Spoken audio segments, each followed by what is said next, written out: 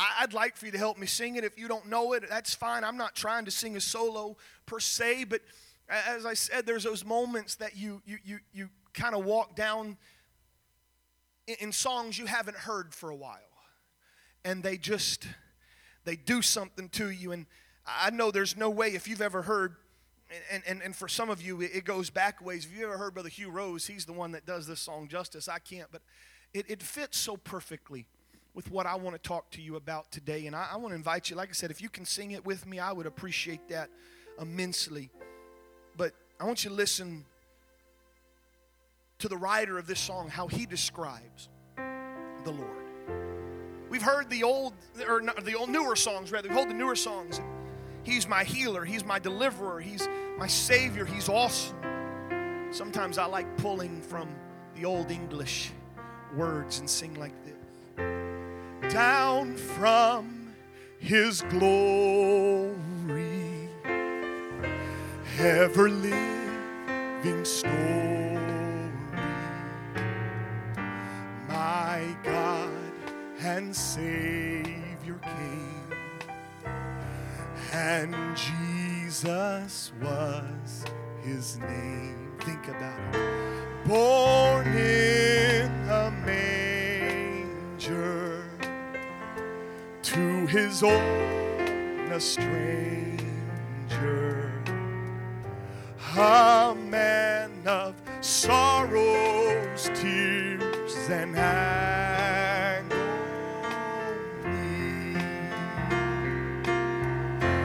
Oh, how I love Him, how I adore Him, my breath, my sunshine, my all in all, the great Creator became my Savior, and all God's fullness dwelleth in Him. What condescension, bringing us redemption, that in the dead of night, not one faint hope inside. God gracious, splendid, laid aside His splendor, stooping to woo, to win, to save my soul. Oh, how I love Him, how I adore Him, my breath, my sunshine, my all in all, the great Creator became my Savior, and all God's fullness dwelleth in Him. Without reluctance, flesh and blood His substance, He took the form of man, revealed the hidden plan. Oh, glorious mystery, the sacrifice of Calvary. And now I know Thou art the great I am. Say, oh, how I love Him, how I adore Him, my breath, my sunshine, sunshine, my all in all, the great Creator became my Savior, and all God's fullness dwelleth in Him, and all God's fullness dwelleth in Him.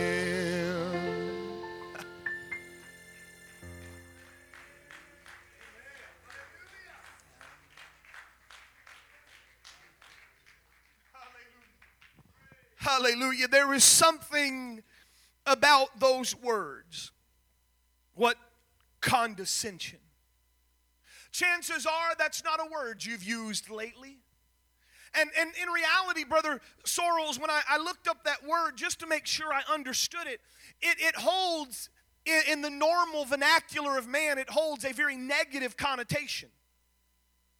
Have you ever thought, man, someone's been really condescending to me? They've talked down to me. We always, or at least perhaps I do, I always use that in a negative term that, someone thought they were better than I, and so they spoke down to me. Have you ever had that happen to you? It's not something I really enjoy. But when you take it in terms of the Lord, it's totally different. Because He is having to talk down to us. He is having to come down to us. And when I give you my sermon title, really all I could probably do is just tell you the title and then have an altar call. It's that simple. But I want to just, for a moment, talk about the great I am and the who am I. The great I am and the who am I. If you have your Bible, would you turn with me to the book of Psalms, chapter 8. I danced over many of verses this morning, and even in the songs that were sung, it was all just kind of dancing around this message tonight. And so you'll hear some same verses, and that's okay. But I like what it says. O Lord, our Lord, how excellent is thy name in all the earth, who has set thy glory above the heavens. For out of the mouth of babes and sucklings hast thou ordained strength because of mine enemies, that thou mightest still the enemy and the avenger. And this is where we kind of talk a little bit. When I consider the heavens, the works of thy fingers, the sun and moon, or the sun and the stars which thou hast ordained. What is man that thou art mindful of him? And the Son of Man that thou visitest him. You've made him a little lower than the angels, and hath crowned him with glory and honor. You made him to have dominion over the works of thy hands, and put all things under his feet, all sheep and oxen, yea, the beasts of the field, the fowl of the air, and the fish of the sea, and whatsoever passeth through the paths of the sea. O Lord, our Lord, how excellent is thy name in all the earth. As I preached a few weeks ago in the beginning of our series on the book of Hebrews, first and foremost, this is about David, King David, and it's about humanity. And then Hebrews took it a little bit further and talked about the humanity of God, Jesus Christ, that flesh and blood that walked on this earth. But in reality, it says it best. What is man, or who am I? Who am I, God? You are mindful of me. Well, Steve, I know I use you for some illustrations here and there, but it's because you have some good things to say. You were in the water as we got done, and you made that statement just like I read. Who am I that God would care to visit me with His mercy and grace? Who am I that God would ever care to step into my life that I ruin and I mess up and I throw things to the wind? Who am I that God would ever say, I'm going to come down to where you are so that one day you might come up to where I am? Who am I? Too many times we talk about the who am I, but you need to get your focus off the who am I and get your focus on the I am. If I had a dime for every time somebody in my 37-year-old life has told me that I've sinned too much, God could never forgive me, and I understand that precept, that concept, but can I just take you outside of your little old box and show you a God that's higher than you and greater than you and has all knowledge and power? And to be honest, He can do what He wants to do. I may not understand it. Could I take you back?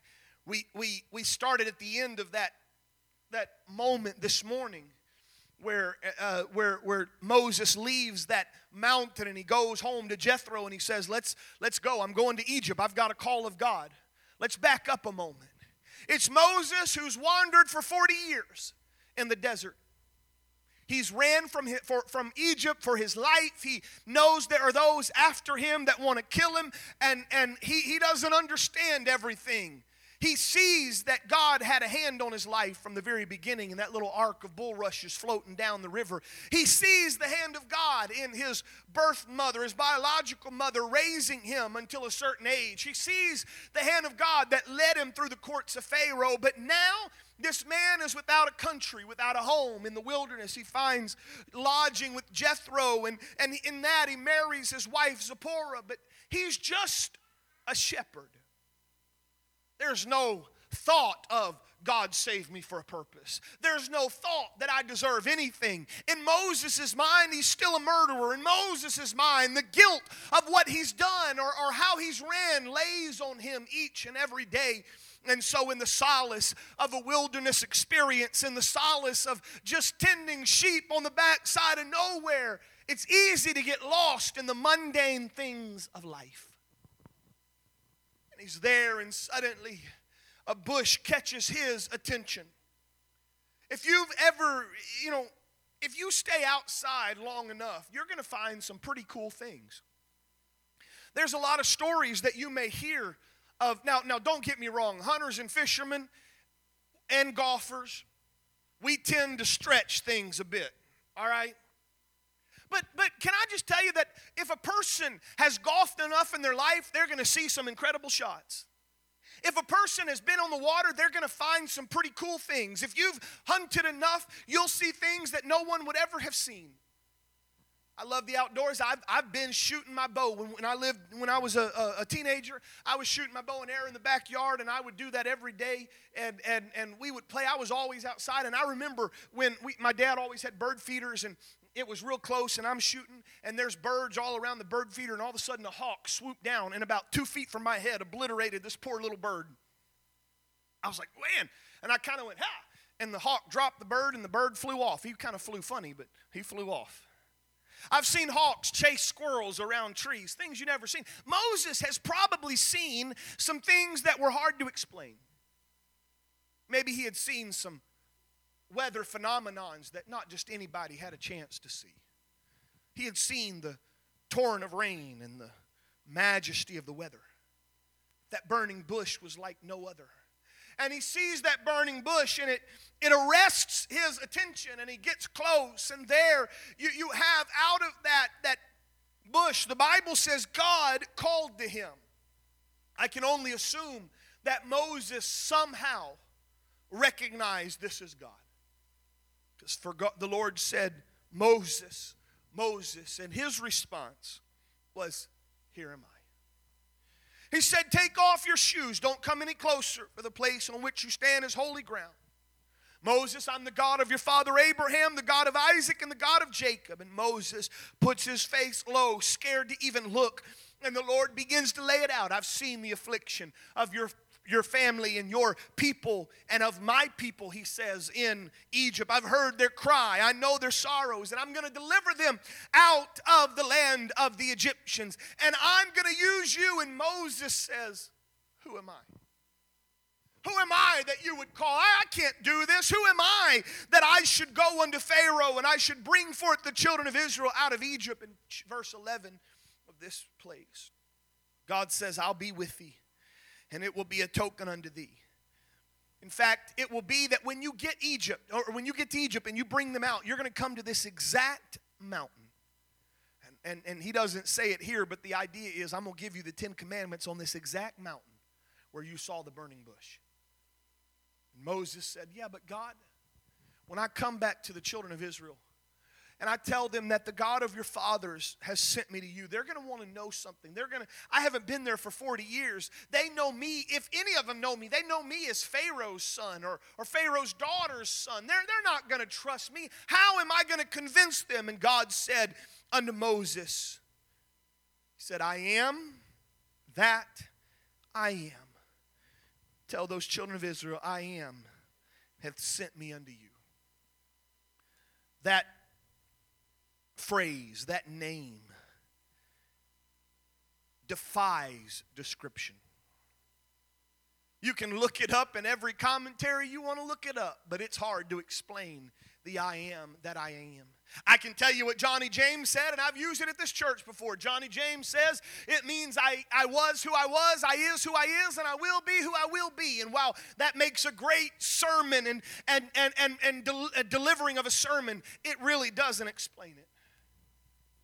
About the best way that I know how to explain it is when he said I am. It's the Hebrew word Yahweh. We transliterate it into Jehovah. But what it means is simply I am. And then whatever blank you want to fill in, it works. I am God. I am. Are you a healer? I am. Are you a deliverer? I am. Are you the one that flung the stars into space? I am. Are you the one that walks on the waters? I am. Are you the one that delivers? I am. Are you the one that made me? I am. Are you the one that's going to get me out of this predicament? I am. And I can hear that thundering. Moses could not quite understand it, but he realized this is the I am that I am. It defies any type of limits. It defies any type of definition that you and I might try to put on him. That's why the songs, sometimes the words, we use the same adjectives to describe, because as great as the English language is, it still cannot describe a limitless God. I could tell you how the psalmist tried. I believe it's David in Psalms 33. Rejoice in the Lord, O you righteous, for his praise is comely for the upright. Praise the Lord on the harp. Sing unto him on the psaltery and an instrument of 10 strings. Sing unto him a new song. Play skillfully with a loud noise. And the word of the Lord is right, and all of his works are done in truth. He loveth righteousness and judgment, and the earth is full of the goodness of the Lord. This is how David had to describe him. By the word of the Lord were the heavens made, and all of the host of them by the breath of his mouth. He gathers the waters of the sea together in a heap. He layeth up the depth in the storehouses. Let all of the earth fear the Lord. Let all the inhabitants of the world stand in awe of him. For he spake, and it was done. He commanded, and it stood fast. Now, I know this is David's song, but if David was today, if David walked in our shoes, if David had our vernacular and our descriptions, he would have gladly stood up and say, my God is awesome. Because that's what David saw. My God can move mountains. My God can move the sea. My God is the I am. You and I have to make sure. Thank you, Sister Buford, for the way you so eloquently put it. May we never let church become mundane. That the miracles of salvation and the miracles of provision and the miracles of healing become ho-hum to us. But may I ever stand in the presence of God with that understanding of great is the Lord. On a flip note, another side, how many of you know that verse? I think it's Isaiah chapter 6. In the year that King Uzziah died, I saw the Lord high and lifted up, and his train, I saw the Lord high and lifted up, seated on the throne, and his train filled the temple. Did you know that there's a great irony in that chapter? Does anybody know who King Uzziah was? The King Uzziah, and I don't have it in my notes. I was going to put it and it didn't get there. But if you begin to research in 2 Chronicles, King Uzziah took the throne at age 16 and served for some 50 years. He was one of the longest serving kings. For a while, King Uzziah did good. For a while, he was a godly king. He stopped the idolatry that was going on. But if you read 2 Chronicles, you will find that there was a moment in which Uzziah said, I'm such a great king. I'm going to go into the temple and I'm going to offer incense unto the Lord. You couldn't just walk into the temple.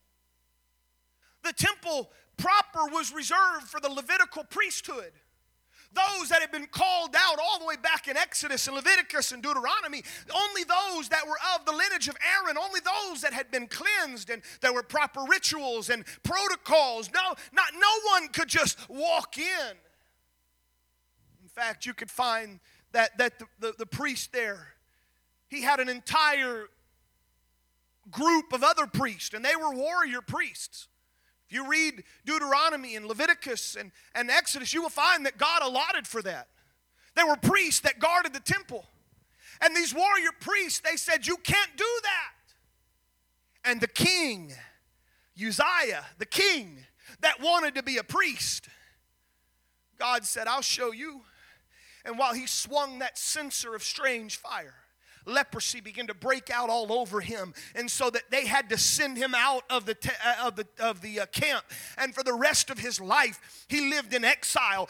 And so you have this great irony. The king who thought he could be a priest, Isaiah says, in the year that king who thought more highly of himself, in the year that he died, I saw the one true king seated on the throne, but he was also in the temple.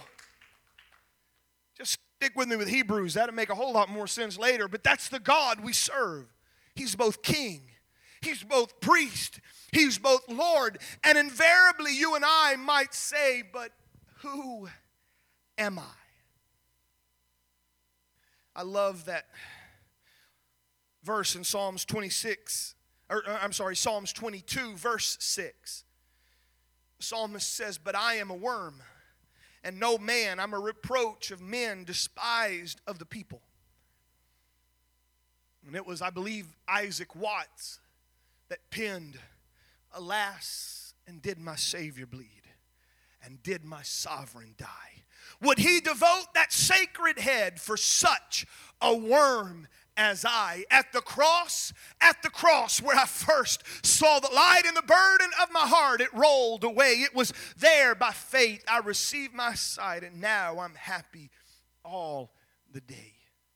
If you go and you start researching Isaac Watts in that song, you will find that many, many hymnals after have taken out that word worm and they put a sinner such as I. Or some of them have even gone so far to change it to say, as such a one as I. But Isaac Watts put what he meant to put in that song. I am just a worm, a speck, a mere mortal in the presence of God. When I consider work of thy fingers, the moon, the stars, what is man that thou art mindful of him?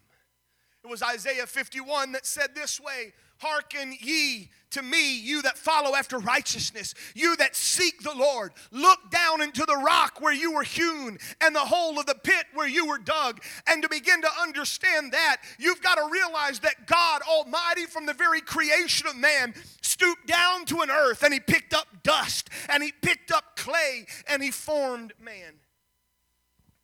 God, at the very beginning, stooped down for you and I. He used what we consider the lowest of materials to form that complex body. How in the world could anybody believe in evolution? How could anybody ever believe that some primordial swamp in the distant past could make you and I and everything that you and I are?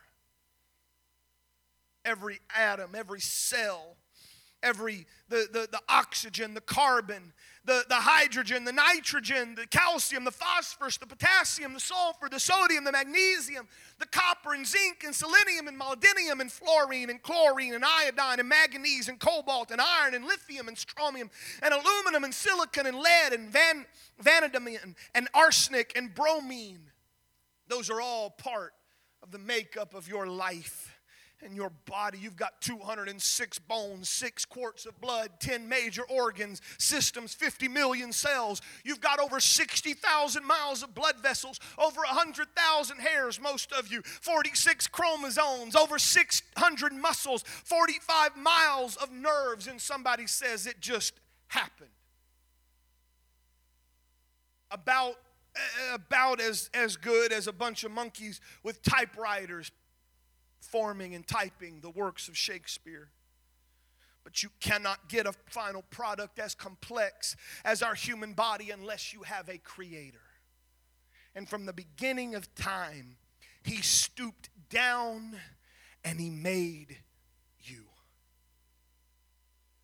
We're fearfully, the psalmist said this way, we're fearfully and wonderfully made. One person wrote this to describe: the better the cook, the better the meal. The better the artist, the better the painting. The better the potter, the better the pot. The better the teacher, the better the student. The better the engineer, the better the bridge. The better mechanic, a better car. A better craftsman, a better craft. The quality of the creator determines the quality of the creation. And even though I'm just a worm, I'm still created in the image of God. Oh, there's been a lot of things that have transpired since that moment where God reached down and picked up a hunk of dirt and formed Adam. There's a lot of water under the bridge. There's a lot of sin that's gone. There's a lot of trials and tribulations that have gone. But can I tell you that just as the Creator one day walking on the streets of Jerusalem found a blind man, and he said, "What do you want?" "I want to be healed." He said, "All right, hold on." And he reaches down in the dust, and he spits on the dust, and he makes mud, and he puts it on the eyes of the blind man. And he says, "Go wash in the pool of Siloam." And the man goes and washes, and he can see. I know it's disgusting, and we always say, why in the world would he ever do something like that? He was just grabbing some stem cells. He was just taking what he made you out of anyway, and he put it back in. Can I tell you, as great as God is, he can come into your life. In fact, it's the psalmist that said in Psalms 40, "I waited patiently on the Lord. He inclined unto me and he heard my cry. He brought me out of a horrible pit, out of the miry clay. He set my feet on a rock. He established my goings. He put a new song in my mouth, even praise to our God." That old song begins to ring in your ears. You begin to realize there's a lot of songs written after the Psalms. He brought me out of the miry clay. He set my feet on a rock to stay. And he put a song in my soul today, a song of praise. Hallelujah. That word miry comes from a Hebrew word, yavin, which is dregs or mud. If I could help you, if you ever made real coffee, not the Keurig, although it's good and we use it, but if you ever made real coffee and you put those grounds in a coffee filter or something and you pour the water on it and the good stuff goes out and you get your cup of black coffee. But that dregs, that remains, you pick up that old filter and you throw it away. That's what it says. It's the most undesirable part. It's the sediment in a liquid that when the liquid is sat for a while, it settles to the bottom. And so if you, in the Bible, it uses the word wine. And wine, of course, you can see it in grape juice and things like that. But you let grape juice sit long enough on a shelf, it'll begin to separate. And the sediment will lay on the bottom. And no one wants to drink that. That's what you and I was. The dust that it says we were made out of. The Hebrew word is afar. It's dust, it's ashes, it's ground, it's rubbish, it's mortar, it's powder. All of that is there. There's nothing good about the dust and the dirt. It would seem like that clay and that dust holds no promise for our creation, no promise for that. You sweep up the dust in your home. You clean up the dust when it gets there, but God reached down and you say, "Who am I?" This is the problem with you and I and human beings. We tend to only see the dregs and the trash and the dirt. And it's hard to comprehend that anything could ever come from that. You don't believe me? They said of Jesus, "Can any good thing come out of Nazareth?"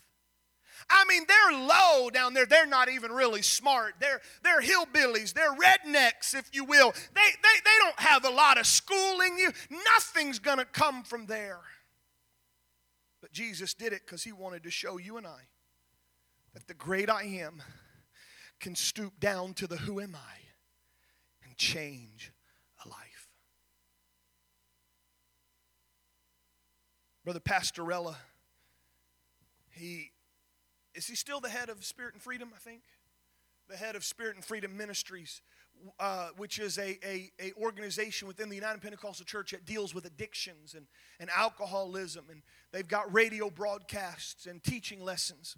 Brother Fred Hyde, I believe, started that. And his passing, the baton fell to Brother Pastorella.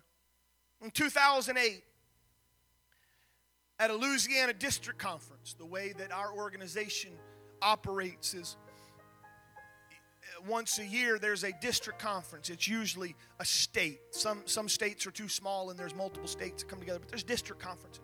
All of the licensed ministers that will gather there at that district conference, and it's pastors and evangelists and assistant pastors and those that have received their license, those that have gone through the application process, and they've, if you will, gotten the stamp of a board that says you're okay. Weeds out those that don't measure up. But at this district conference where they're going to vote on business, they did a devotion. Brother Pastorella, he stood up. There was 132 ministers in this conference. And he said, I want you to stand if you were ever addicted to drugs or ever addicted to alcohol. And out of those pastors and evangelists and assistant pastors, 25 men stood.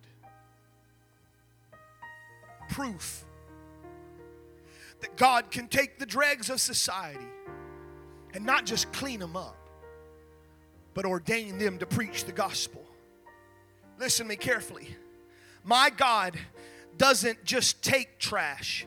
He doesn't just salvage trash. Some of you, I love the time we live in.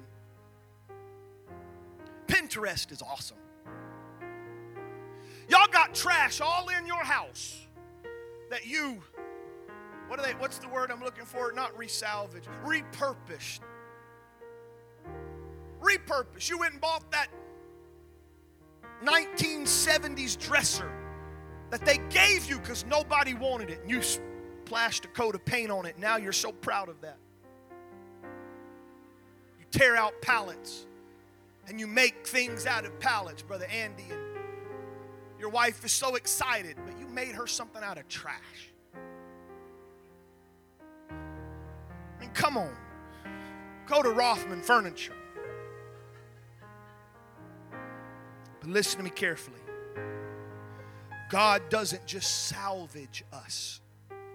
God doesn't just rescue us. God doesn't just clean us up to wear His name, but He cleans us up to bear His name. He cleans you up so that you can go out and tell somebody else when the great I am comes down to the who am I. You and I become something great. He said, I didn't clean you up just to be filled with my Spirit, but I cleaned you up to let my Spirit flow out of you into someone else. Again, let me tell you, God didn't just reach down in dirt and repurpose it. He transformed it. What was inanimate, muddy clay became a body, flesh and blood, and He breathed into it, and you and I had life. He created something new, and this is the beauty of the great I am. Going back to that song, what condescension. Why in the world would He leave heaven to come here? God doesn't become dirty by handling the dirt. The dirt becomes clean in connection with Him. God doesn't become unholy because He reached down into your life, but rather you and I in the cesspool of sin, sin is vanquished when it comes in contact with the risen Savior. He was the only one that could touch a leper, and he would no longer be, he wouldn't be unclean. Anyone else that touched a leper, they had to be kicked out of the camp, but God could touch a leper and the leprosy had to flee. And God right now can reach into your situation He can breathe life into your dusty life. He can look into your dirty situation and He can bring new life that appears. And I sat in my office. I told you I was going down some old songs. And I was listening to Brother Merle Ewing's. I almost sung it, but there's no way I can do this one.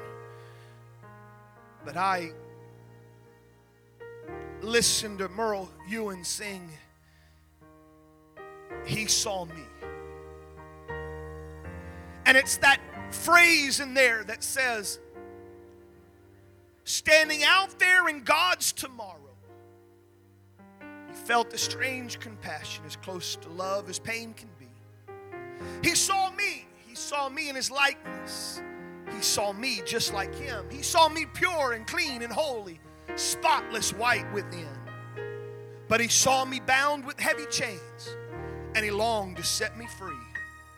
But He knew if I was to become like Him, He must become like me. Jesus paid it all. All to Him I owe. Sin had left a crimson stain, but He washed it white as snow. I've told you over this year, the Bible to me becomes circular. In the beginning of time, God reached down to earth and He picked up dirt and He made man. And in Bethlehem, God came back down to earth and He became like you and I, so that one day I could become like Him. This is what happens when the great I Am meets the who am I. I don't deserve it. I'm not worthy.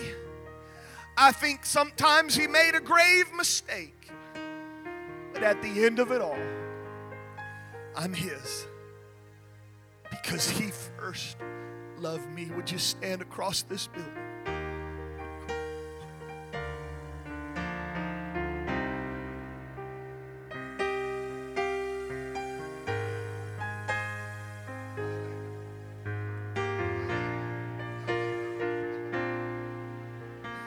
Come on, I think somebody needs to just let the presence of the Lord just kind of overwhelm you for a moment. It's all right to be in awe of His glory, but you need to understand He loves you more than you can ever imagine. I'm going to open these altars for us to come in His presence. You don't have to come with your head bowed down. You don't have to come with guilt and shame. It doesn't matter if you've sinned and come short of His glory. The great I Am is here for the who am I. Would you come in Jesus' name? For Thou